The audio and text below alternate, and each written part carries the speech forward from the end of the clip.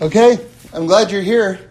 So the question that I want to discuss is, it's really a giant question. It's how do we become free? And I just want to approach it from this angle. There's a very popular show on television right now. It's a big hit on Netflix. Marie Kondo. It's all about cleaning. And she's come up with a new kind of approach to cleaning that's just has electrified like a lot of people all over the world, by the way. And I'm going to just read you a quote from her, which is her philosophy in terms of decluttering your house, okay? And she's made this link that if you declutter your house, you're also going to be decluttering your life. And that if you take ownership over your possessions and your clutter, you're also taking ownership over your own inner life as well. Okay, she's a Japanese woman. She's in her 30s. And I'm just going to read you just her words, just this quote from her. She says that there's nothing that sparks joy, that's her quote, sparks joy, more than seeing people take ownership of their belongings and their lives. Now here's her advice. You ready? Keep only those things that speak to the heart and discard items that no longer spark joy. Thank them for their service, then let them go. That's something? You know, I'll tell you something. One of if you've never read the book Holy Brother, you have to run out and get it like right now. Like, forget about the rest of this talk. Just go on Amazon and get Holy Brother, and you'll thank me later. So it's about the life of Reb Shlomo Carlebach, and it's first-person accounts of their dealings with him. They're 2 to 3 page stories about just remarkable things. And one of them talks about how the process that he would go through in selecting an esrog for Sukkot. So, you know, that's the citron, the lemon-looking fruit that we have as part of the holiday. And people, you know, they want to select the esrog out of hundreds or thousands, depending on where you are shopping for it, which really speaks to you. And, of course, the esrog stands for the heart. So it's like a meaningful thing to, like, pick an esrog that's like your esrog. So anyway, what Reb Shlomo would do, which fascinated me, it's in the book, was that, you know, you have to go through a lot of esrogs. Like, as they say, you have to kiss a lot of frogs, right, before you find your prince. So you would have to discard a lot of esrogs. You know, you pick them up and then you put them back down, basically, is what I mean. But anyway, when he would pick one up, he would examine it, decide, is this his esrog? And if it wasn't, he would whisper, I'm sorry to it, and thank you, and then put it back down, right?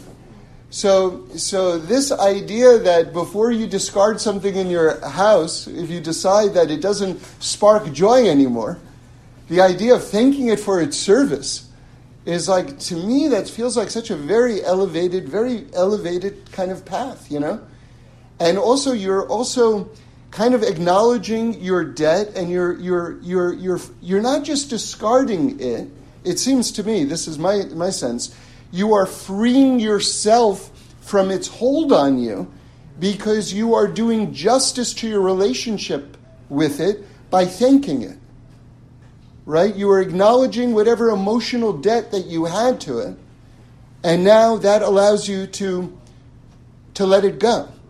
See, we have a lot of relationships where we owe people something. May not be money, but we owe them, how about a thank you? And if we don't acknowledge that thanks, then there's something that's tying us to them, which is almost like a negative energy, because we're feeling like we didn't do the proper service. So we're still tied to that thing in a weird way. But the idea is, again, how do we be free? That's our question. How do we be free? And I'm very intrigued by this connection between the outer and the inner.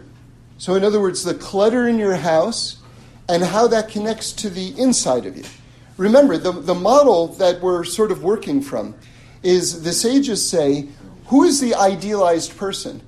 And they say it's someone whose actions reflect who they are on the inside. See, there's so many people, we have like an overabundance of people who feel as though my maximum level of service is to have a good heart. If I have a good heart, but my actions are not in sync with my heart, that's enough. I was able to have proper intentions, and then I don't have to do, quote unquote, any action or the right thing. So Judaism comes and says, not so fast. Like, really, you have to be in harmony with yourself.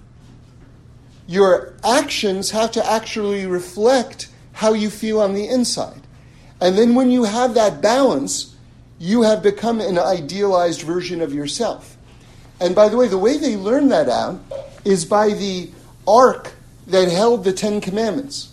Because it was gold on the inside and it was gold on the outside. So they say that the inside and the outside were like the same. And of course, God, it says, wrote the tablets on our heart. Right? So it's kind of like a model for us. And as I shared with you before, I had a wild kind of flash during davening a few weeks ago, which is that, if you look at the shape of the Aron HaKodesh, of the ark, and a human being, they're basically shaped the exact same way. Like you have two long poles, right, and then a rectangular box in the middle. That's what the ark looks like. If you hold your hands above your head, you realize, like, from your arms down to your legs, that's one long pole. The other is another long pole, right? And your torso is essentially a rectangular box in the middle. Not only that, but there were 4 rings on the corner of the boxes, and you have these 4 rotary cuffs, which is what your arms and your legs go through. So you see, you are an ark. So it makes sense that the idealized person correlates with the Ark of the Covenant, with the Aron HaKodesh. Okay. But here you see that there's a very, very strong correlation. If you want to be the best version of yourself, that there's a connection between your insides and your outsides, right? Not only that, but now we're connecting it to what your possessions are, because your possessions and your acquisitions are an extension of your outer life, right?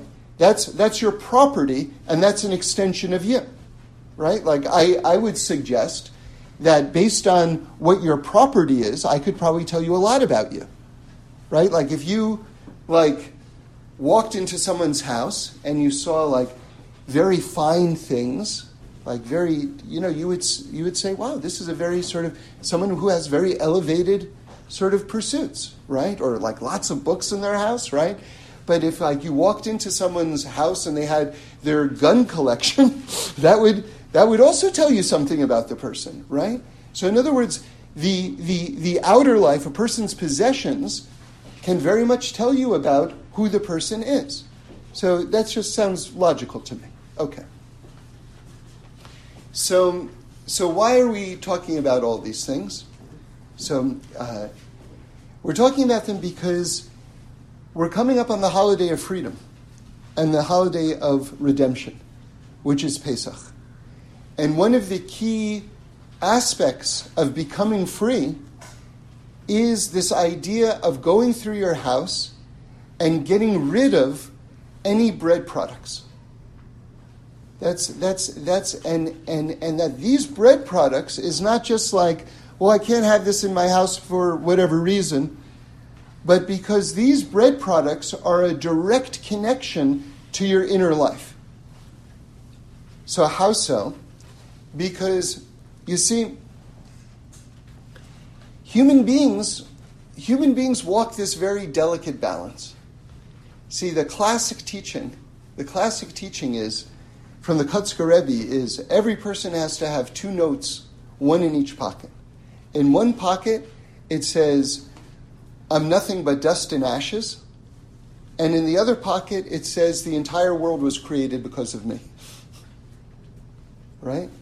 But that's just half the teaching. Everyone always leaves out the second half of the teaching, which is you have to know when to pull out each note. That's the real art form. You see, if someone insults you and you pull out the paper, the entire world was created for me, then that first step was not just enough, having the two notes. You have to know when to be humble and when to stand up. Like if someone says to you, there's this emergency, there's this tzedakah emergency, we need to raise this amount of money very fast in order to save this person's life, that's when you pull out the paper, the entire world was built just for me. Because you realize everything is dependent on you. Right? If someone insults you, that's when you pull out the page that says, I'm nothing but dust and ashes. So that's the great balance. Now, why am I bringing that up? Because of the nature of chametz. It says that we need bread to live. Bread is like this very, very essential component, right, to life, right? The staff of life. That's someone calls it, right? But then on the other hand, the composition of bread is all puffed up, it's full of air. And that's likened unto gaiva, or arrogance, or attributing power to yourself that you don't have. Because you see, you look very large from the outside, but when you actually examine it, it's nothingness. There's no substance in there. It's not your bread didn't rise because it's stuffed with diamonds and cash. It's just air. It's nothing. Right? But from the outside it looks so important. Like, look how tall it is, right? So that's the balance. The balance is that you need substance, but you want to get rid of this inclination that we all have, which is to attribute power to ourselves that we simply don't have. Right? One of the things that I've noticed over the years, just in terms of dealing with different people, is there's some people who every good thing, these are very spiritual people, maybe in a way too spiritual. Every good thing that happens in their life, they attribute it to God. But the bad stuff that happens in their life, they don't attribute to God, because how could it be that God brought that into my life? Right? But God brings everything into everyone's life. Whatever it is. All aspects. Everything that happens is coming from God. Then you have another category of person, which is every good thing that happens in my life, that's my doing. Everything bad that happens in my life, that's God's doing. You have those people also. But that's also silly. Because everything good that happens in your life, that's also coming from God. And if you don't know that that's coming from God, that's because you're so puffed up with air that you think that it's you. So that's what we're trying to get rid of. Okay? To walk that balance where it's only Hashem. But then you have to also know how to balance that. You see, all these things are very, very subtle. All these things are very nuanced, because then you can't think that you yourself have no value. I know people like this too. This is again in the too spiritual category, where they'll attribute all the good things that happen and all the bad things that happen, but then you know what they think of themselves? They think nothing of themselves. See, it's an art form to think nothing of yourself. It's not so simple to think to be nothing. To be nothing is a great accomplishment. This is called in Chassidus. This is called bittul. To achieve true bittul, to achieve true nothingness, as the Torah understands it, is a very exalted level. You see, most people who want to become nothing, this is just an aspect of their own low self-esteem. That in Torah, that's not a high level. Having no self-esteem, that level of nothingness is no good. So the Rishner Rebbe says like this: first, you have to understand your absolute greatness. Okay? And you can even convince yourself, you can even trick yourself into thinking you're great. But you have to truly understand that you are great. And in fact, you are. Because God created you. By virtue of the fact that God created you and gave you a soul which is a piece of God, right? A piece of God you have inside of you. That alone, no matter what you've done or haven't done in your life, that alone makes you great, for sure. There's no question about it. Then he says, this is the Rishner, then he says, once you understand what real greatness is. You'll look around and you'll see people who are really great. And then you'll truly understand what greatness is. And the disparity, the difference between you and them will break your heart so much that you'll now have the motivation to really, truly strive for greatness and to become great on your own.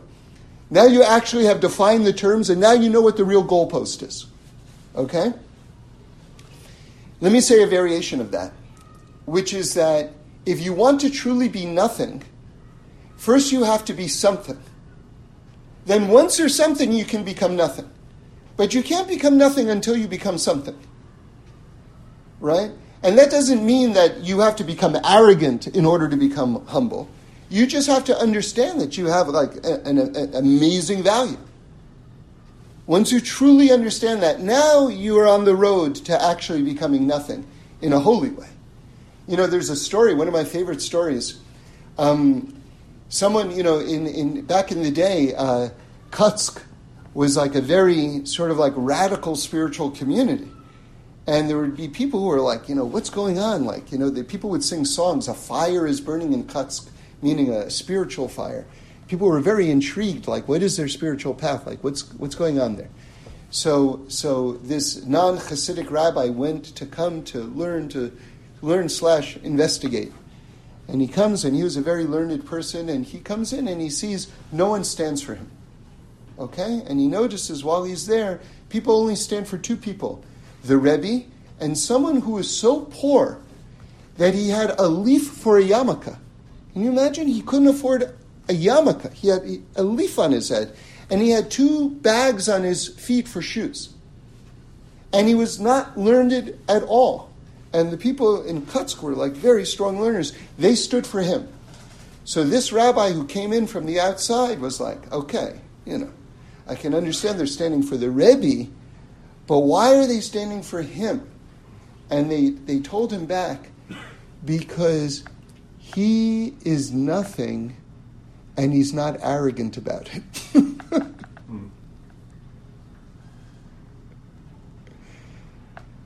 He really is nothing. You see, the thing is that imagine you go on this path that I'm talking about, where you realize your greatness, and then from your greatness, you become nothing, because you realize it's only God. It's only God. It's only God. What am I? I'm nothing. It's only God. But you're doing that from a place of simcha, of happiness, right? Not from depression. From happiness. You say, I'm nothing. But now, you see, spirituality is endless. Because now that I truly have become nothing, I now can become arrogant about the fact that I'm nothing. Can you imagine? Can you imagine how devious the Yetzer Hara is? How endless the cycles are? It says it crouches at the door. It awaits any opportunity till our last breath. That's what it is. Anyone who thinks that they killed their Yetzer Hara is a fool.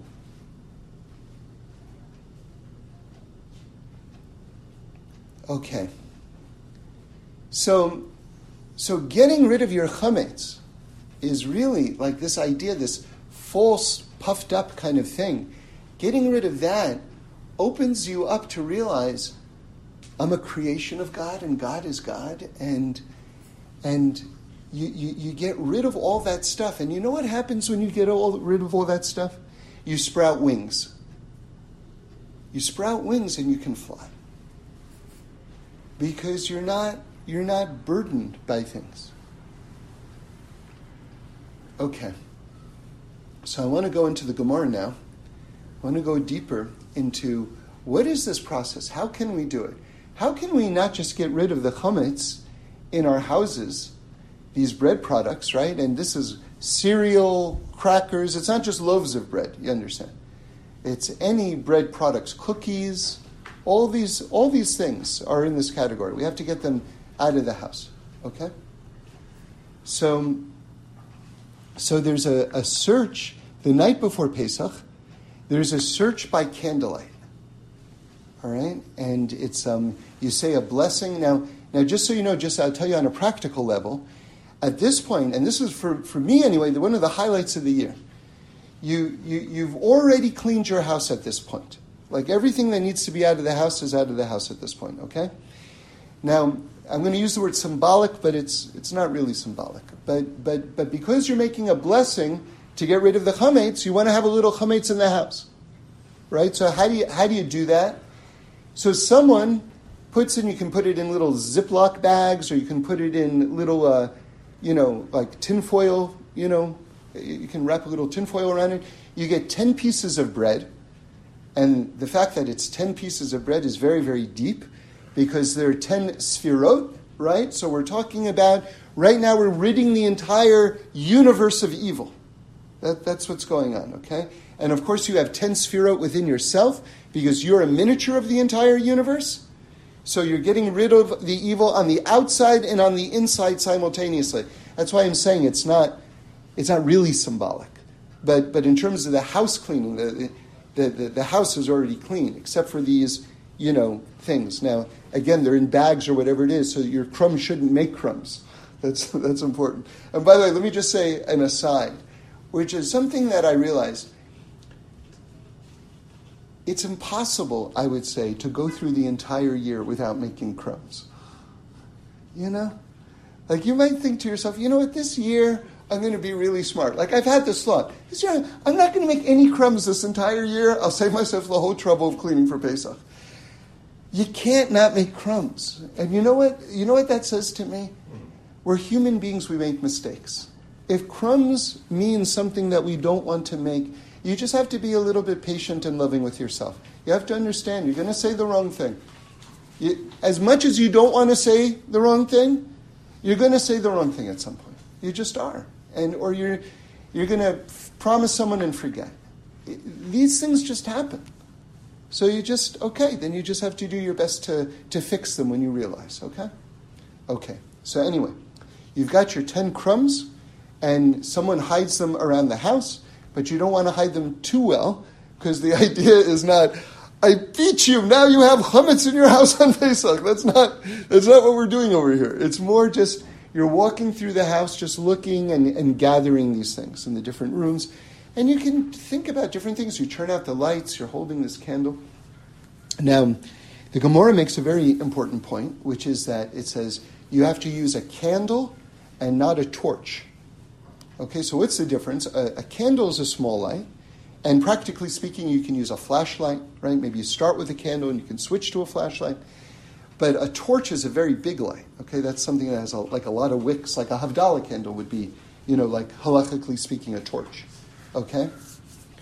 So I once learned in this, just for the afternoon, in this Breslover yeshiva in East Jerusalem, and someone told me this in the name of the Ari, which always stayed with me, which is that if a person understood their true spiritual level, they would have a heart attack on the spot.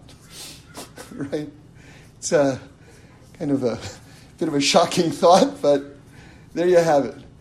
So Reb Shlomo used to use this phrase every once in a while. He would say, every once in a while you meet someone who wants to tell you everything wrong with you, right? They have a truth attack, right? So it's like, take your truth attack someplace else. I don't need it. It's a little too much light, So that's the idea, like if you're using a torch to look for your chametz, if you're using too much light to expose all of your mistakes, it might just depress you and make you want to quit entirely, right? So you use just a candle. You go slowly, just one thing at a time. That's what it is. We don't want to become overwhelmed, right? Because you see, I would make the distinction between two words: being ambitious. Right? That's a very positive word. That means you want to get a lot accomplished. And getting overwhelmed. That means that you took on too much too fast, and it's actually stopping you from doing anything. Right? So always keep that distinction in mind. Ambitious and becoming overwhelmed. If you start to become overwhelmed, because there are a lot of people who get overwhelmed all the time, and they shut down and they get anxiety, and it's like an issue. You have to begin to sense when that feeling is starting to come over you of becoming overwhelmed, and then you have to stop, and you just have to take a step back. You know what I mean? That's something that you can manage, but it takes a little time just to know how your body is signaling that it's happening. It will signal to you, but you have to be in tune with the signs, and then you can be practical and control it. Okay. So now you're searching for the chametz. Now listen to this. The Gemara says something really beautiful, and it does like a lot of like gymnastic moves, like in the Olympics, those floor mat exercises, like how they derive this. So I'm just going to sum it up. I'm not going to go through all the steps over here. But it's Rav Chizda, and it's in Gemara Pesachim on page 8a, if you want to look it up, okay? So Rav Chizda, basically, the Gemara is asking the following question. How do we know that we look for the chametz by the light of a candle? Like, there's no verse in the Torah that tells us to look for it by the light of a candle. How do we know that? And he links keywords in different verses, and he derives that this is what the Torah means. So without going through all the steps, I'm just going to sum it up. And interestingly, and this was very fascinating to me, this was like a whole gateway to a whole kind of like just a whole series of psychological insights for me, which was it links the word in the Torah searching and finding, and then later on to a lamp or a candle. Okay? So searching and finding are two words that are linked in the Torah. Now, to me, that just was like, wow. When I saw that, I was like, wow. Why? Because what the Torah is saying on a very deep level is there is no finding, true finding, without searching. See, I would use another word. There's acquiring, but we're not calling that finding. Finding is a very resonant, like that has satisfaction to it. Like you've found something. That's very meaningful. You can acquire a lot of things without finding anything. Do you understand? And this is, I think, one of the sort of plagues of the wealth of today's society. And one of the reasons why Marie Kondo's show is such a big hit is people's houses are filled with acquisitions, but not with findings. Do you understand? Because the things that are in people's houses, for the most part, they weren't really searching for. They just acquired them. Again, there's no true finding without searching. And in order to search, you have to know what it is that you want. Do you understand? You have to be clear. What is it that I actually want? Until you know what it is that you want, you can't truly find. You can acquire things, but that's not finding. And why is it not finding? Because I didn't truly search. And why did I not truly search? Because I didn't know what it is that I really wanted.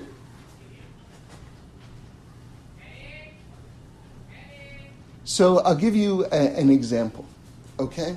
So oftentimes we have in my sort of kitchen area, we have this like snack depository center, right? Where it's just like, they're like cookies or whatever, just candies, whatever it is, and they just kind of pile up in this area. And it's an area that I'll walk by, I don't know, a dozen, 2 dozen, 3 dozen times a day. And it's sort of like the inclination is as you walk by, you just grab a cookie or you grab a candy or whatever it is because it's right there. So I'll finish a meal, and I have to get better at this, but I'll finish a meal and I'll still be hungry. And I'll just walk by that thing and I'll just put something in my mouth and I'll just eat it. But you know what? At the end of eating that, I'm not full. And you know why I'm not full? Because it wasn't a finding. It was just an acquisition. I didn't know what I really wanted to eat. I didn't know what it was that was going to satisfy me, that was going to complete my meal. And so all these things were not findings. They were just stuffings in my face. That's an example. That's an example of what I'm talking about. So,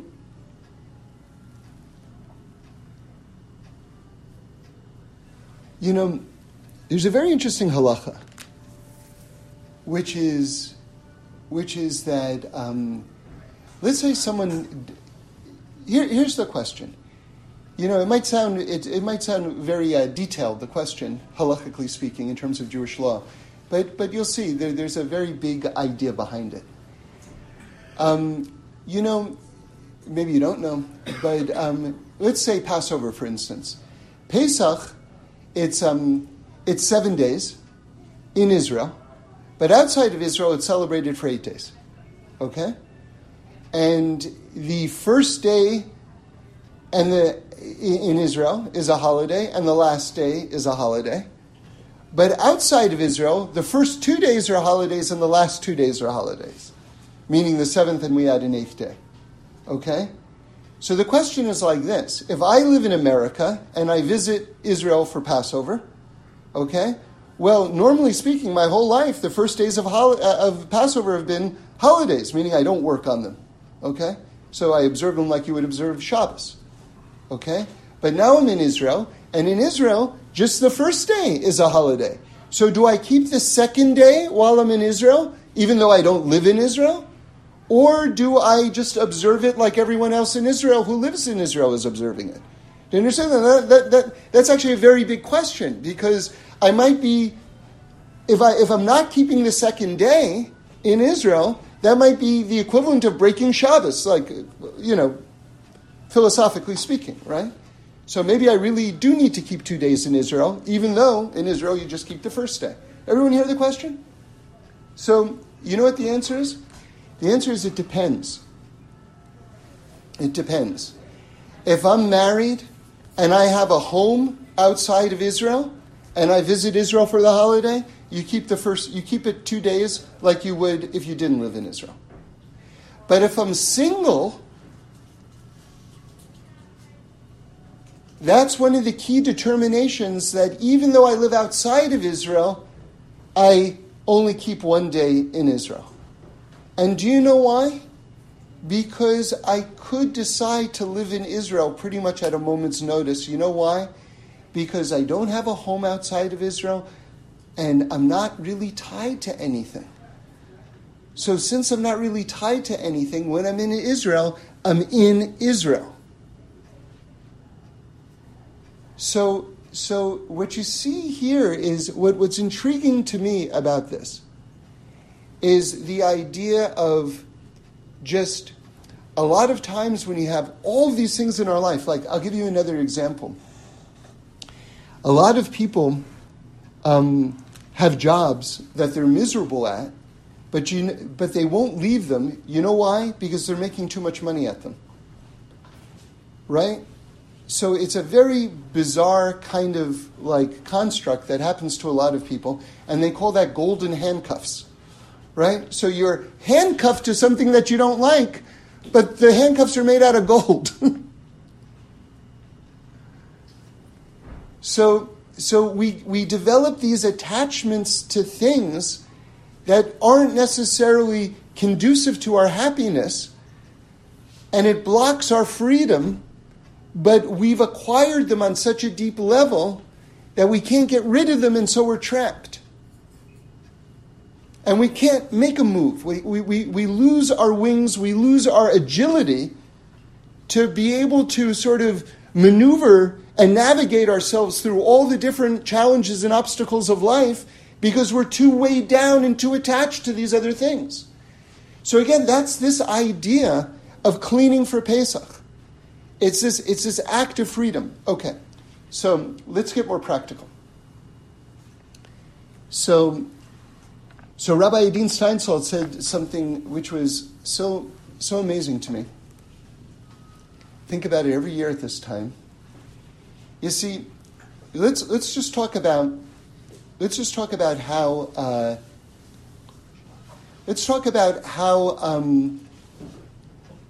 dough becomes chametz again, how it becomes leavened. So, remember, there's nothing wrong inherently with dough because matzah is made out of dough. Dough is fine. There's nothing wrong with it.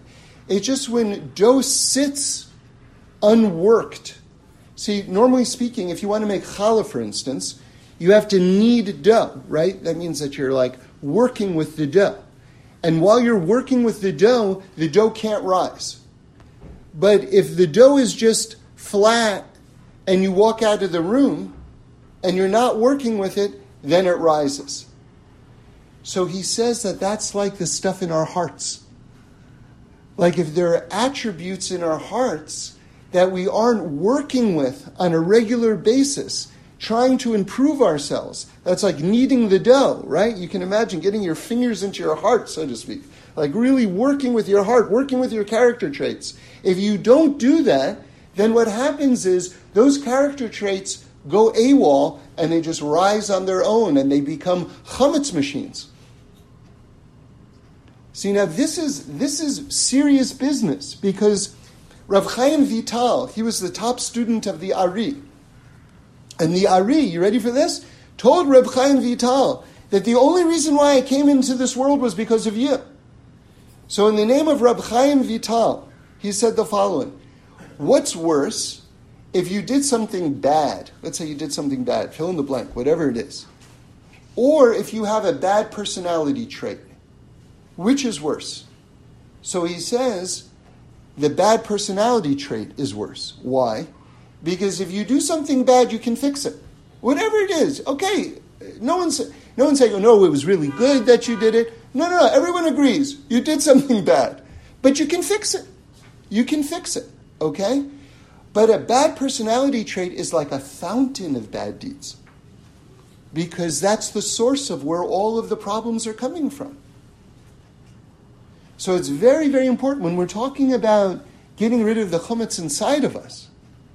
This is very, very important because these are the things that are producing all of the bad qualities that we're trying to get rid of. Now I want to show you,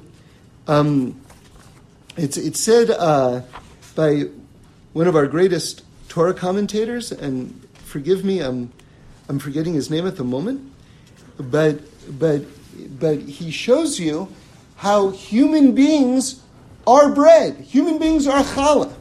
So I'm going to read you from this verse. It's actually in chapter 2, verse 7 in Breshis, in Genesis, okay, right at the beginning. And this is a very key verse. This is talking about the creation of human beings. You ready? And you're going to see the link between humans and bread. So it says, and Hashem God formed the man. It's talking about man and woman. And Hashem God formed the man of dust from the ground, and he blew into his nostrils the soul of life, and man became a living being. All right, would you agree that's a very epic verse? I mean, that's the creation of human beings right there. Now, look at the last three words, right? Because the Torah is infinitely compact, right? We always call it the infinite compressed into the finite. The last three words of that verse is ha'adam Lenefesh chaya, which would be translated to that the human being became, a living being, okay? Now, if you take the first letter of those three words, starting with the last word, okay? So we're reading the chet from chaya, the lamed from lenefesh, and the hey from ha'adam. It spells the word chala. So you see, and it says that God took the ground and he watered it and he kneaded a human being like challah. I mean, what further proof do you need to see how relevant a discussion not eating chametz on Pesach and getting rid of the chametz in your house are to your essential DNA of your own creation? Very, very, very important. In fact, the Ari goes further. He says if you don't eat any chametz over the 8 days of Pesach or the 7 days of Pesach, you won't come to sin the entire year. Now, how can he say such a thing? I'll just give my explanation how he can say such a thing. Because one would only do something wrong if someone had a false sense of importance. If you were truly standing before the king and you knew who you were and you knew who God was the entire year, you wouldn't do anything wrong. The only thing that enables a person to do anything wrong is because they think that they're God. Even if they wouldn't dare put it into those words. but some thought buried deep, deep, deep within themselves, right? Remember, I always like to quote the Beis Yaakov, the second Ishbitzer Rebbe. I heard this from Reb Shlomo, who says that deep, deep down, every single person thinks that they created themselves. Right? It's an awesome thought. You know it's not rational. You know you know you have parents, and yet, deep, deep down, you think you made yourself. It's crazy. But, if you really think about it, you go, it's kind of true. I mean, I wasn't there when I was born. How do I know I didn't create myself? Okay, I guess I was there, but I don't have any memory of it. The mind plays tricks. I know it's not rational what I'm saying right now, but the mind plays tricks. Okay. So let's get back to what Rabbi Steinsaltz says. If you don't work your heart, if you don't work the dough, if you don't work with whatever it is that you're struggling with, like, I'm always late. Why am I always late? You know what? Never mind. I'll always be late. That's a chametz factory right there. Chametz factory. Just open for business. I always do this. People always tell me I always do this. Why am I always yelling? I'm always yelling. I'm always yelling. Yeah, it's okay. I got this far in my life with yelling at everyone. It's good enough. Why am I always mean? I'll be mean. Right? If that's what it means that the dough is left to rise. Okay. Now he goes a step further, and this is really what I wanted to tell you. He says, it could be that you put something in your heart years ago, that at the time that you put it in your heart years ago, it was appropriate for you, but it's no longer appropriate for you because of who you are right now. Some activity, something that you used to do, whatever it is, it was appropriate for you back when you did it, but now given who you are right now, it's no longer appropriate. But you know what? You haven't revisited that thing to get rid of it. You haven't worked with that thing. You haven't revisited that thing. And now it's all puffed up. You got to get rid of it. Now what that says to me is, there's certain things that may have even have been appropriate where you were at, but are no longer appropriate.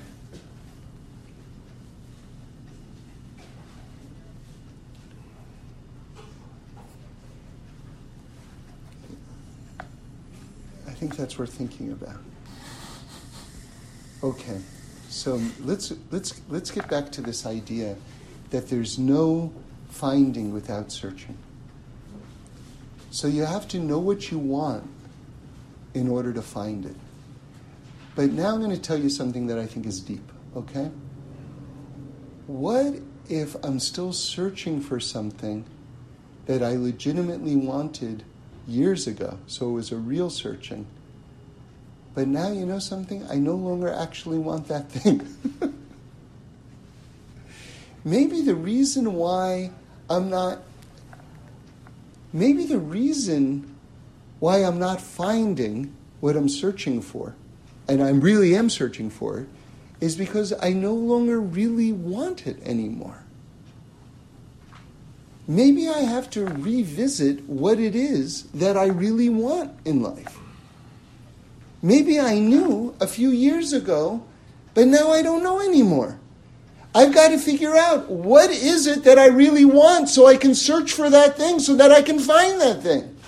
Because if I no longer want what it is that I used to be searching for, I'm never going to find it. And I think that I still want it because I wanted it a few years ago, but I don't want it right now. But I never asked myself the question again. I never revisited the subject. So I don't know. So I'm trapped. I'm trapped in, like, 3 years ago mail order catalog. And I keep on dialing, and I can't get through.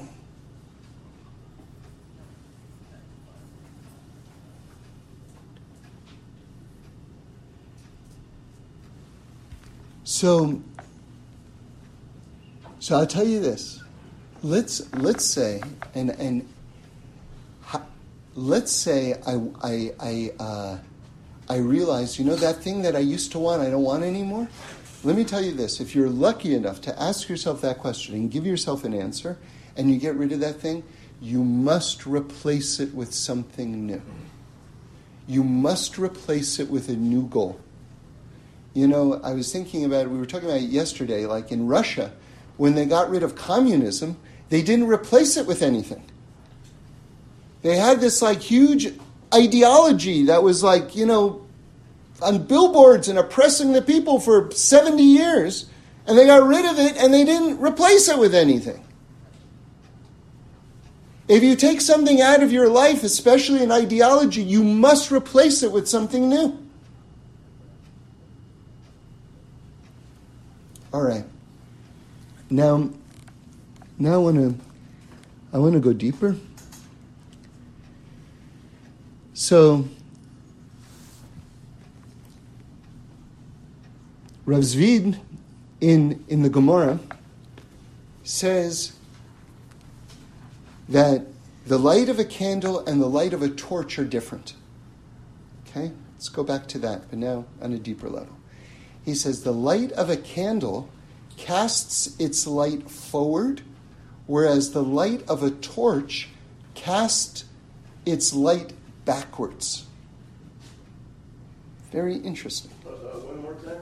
The light of a candle casts its light forward, whereas the light of a torch casts its light backwards. So, the way I'm going to tell you how I understand this. Forward means toward the future. Backwards means toward your past. Okay? And if we're really talking about freeing yourself, we have to get rid of those things that are blocking our way in the future. See? Because if I'm looking through the house with a torch and all I'm seeing is my past, I'm just getting tied more and more to my past. What I need to do is to look forward, to move forward in my life. I need the light of a candle that's going to light up the path in front of me and remove all of the obstacles on the inside and on the outside to give myself wings so that I can move forward.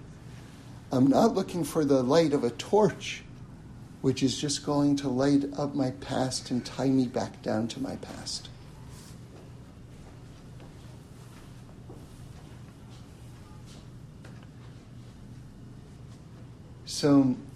So many of us, the way we walk toward the future is, instead of just walking with our face toward the future, we turn our back to the future, and then we walk backwards into the future, just pulling our past into the present. Say that again. Let me just demonstrate that, because it's a bit of a complicated thought. If in front of you is the future, now turn your back to the future. And a lot of people are just pulling their past into the present. And that's how they go through life. You just approach the future by just pulling your past into the present, right? But you can turn your back on the past so that you're just facing the future, and then you can just walk into the future, right? And that's how you do it. That's how you do it, right? So Hashem should bless us that really we should be able to unclutter our lives. Rabbi Green told me in the name of the Ramchal something, which is that there is a certain chachma, a certain wisdom to handwriting analysis.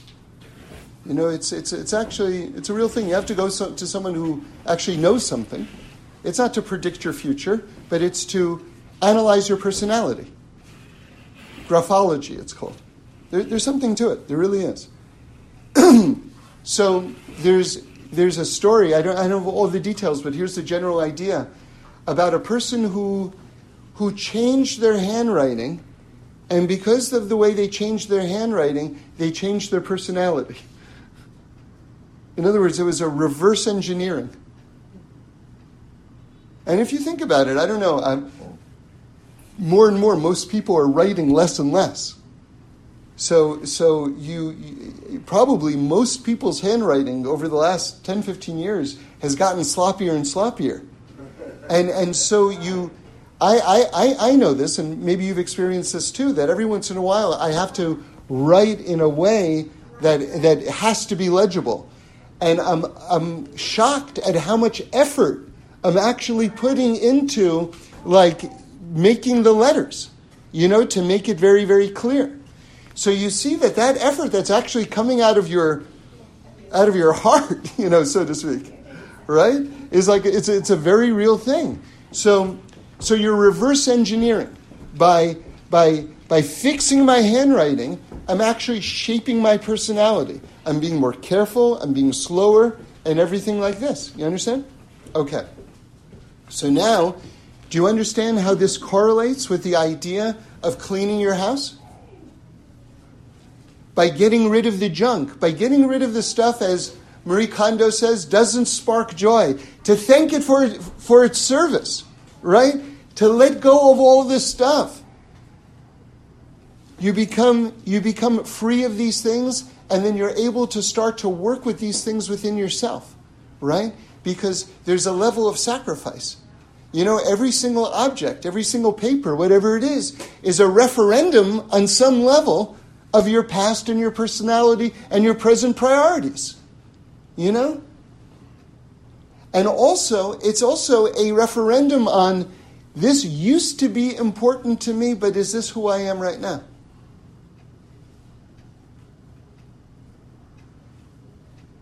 So Hashem has He's given us so many tools, so many holidays, so many opportunities just to connect with Him, just to make ourselves the best version of ourselves. And, I'll tell you something, it's such a big world, and it's so filled with so many opportunities, and so many of the reasons why we don't take advantage of them is because we're so tied in negative ways to where we are and who we are this very single moment. And just imagine just clipping all the bicycle locks, just and being able to go anywhere or do anything on the spur of the moment, right? That's the idea that we left Egypt at a moment's notice. Can you imagine? We were there for 400 years, and we just left. And not just a few people, 2.5 million people just left. And what possessions did they leave with? Pretty much the clothes on their back. And we did it. We did it. And we can do it again.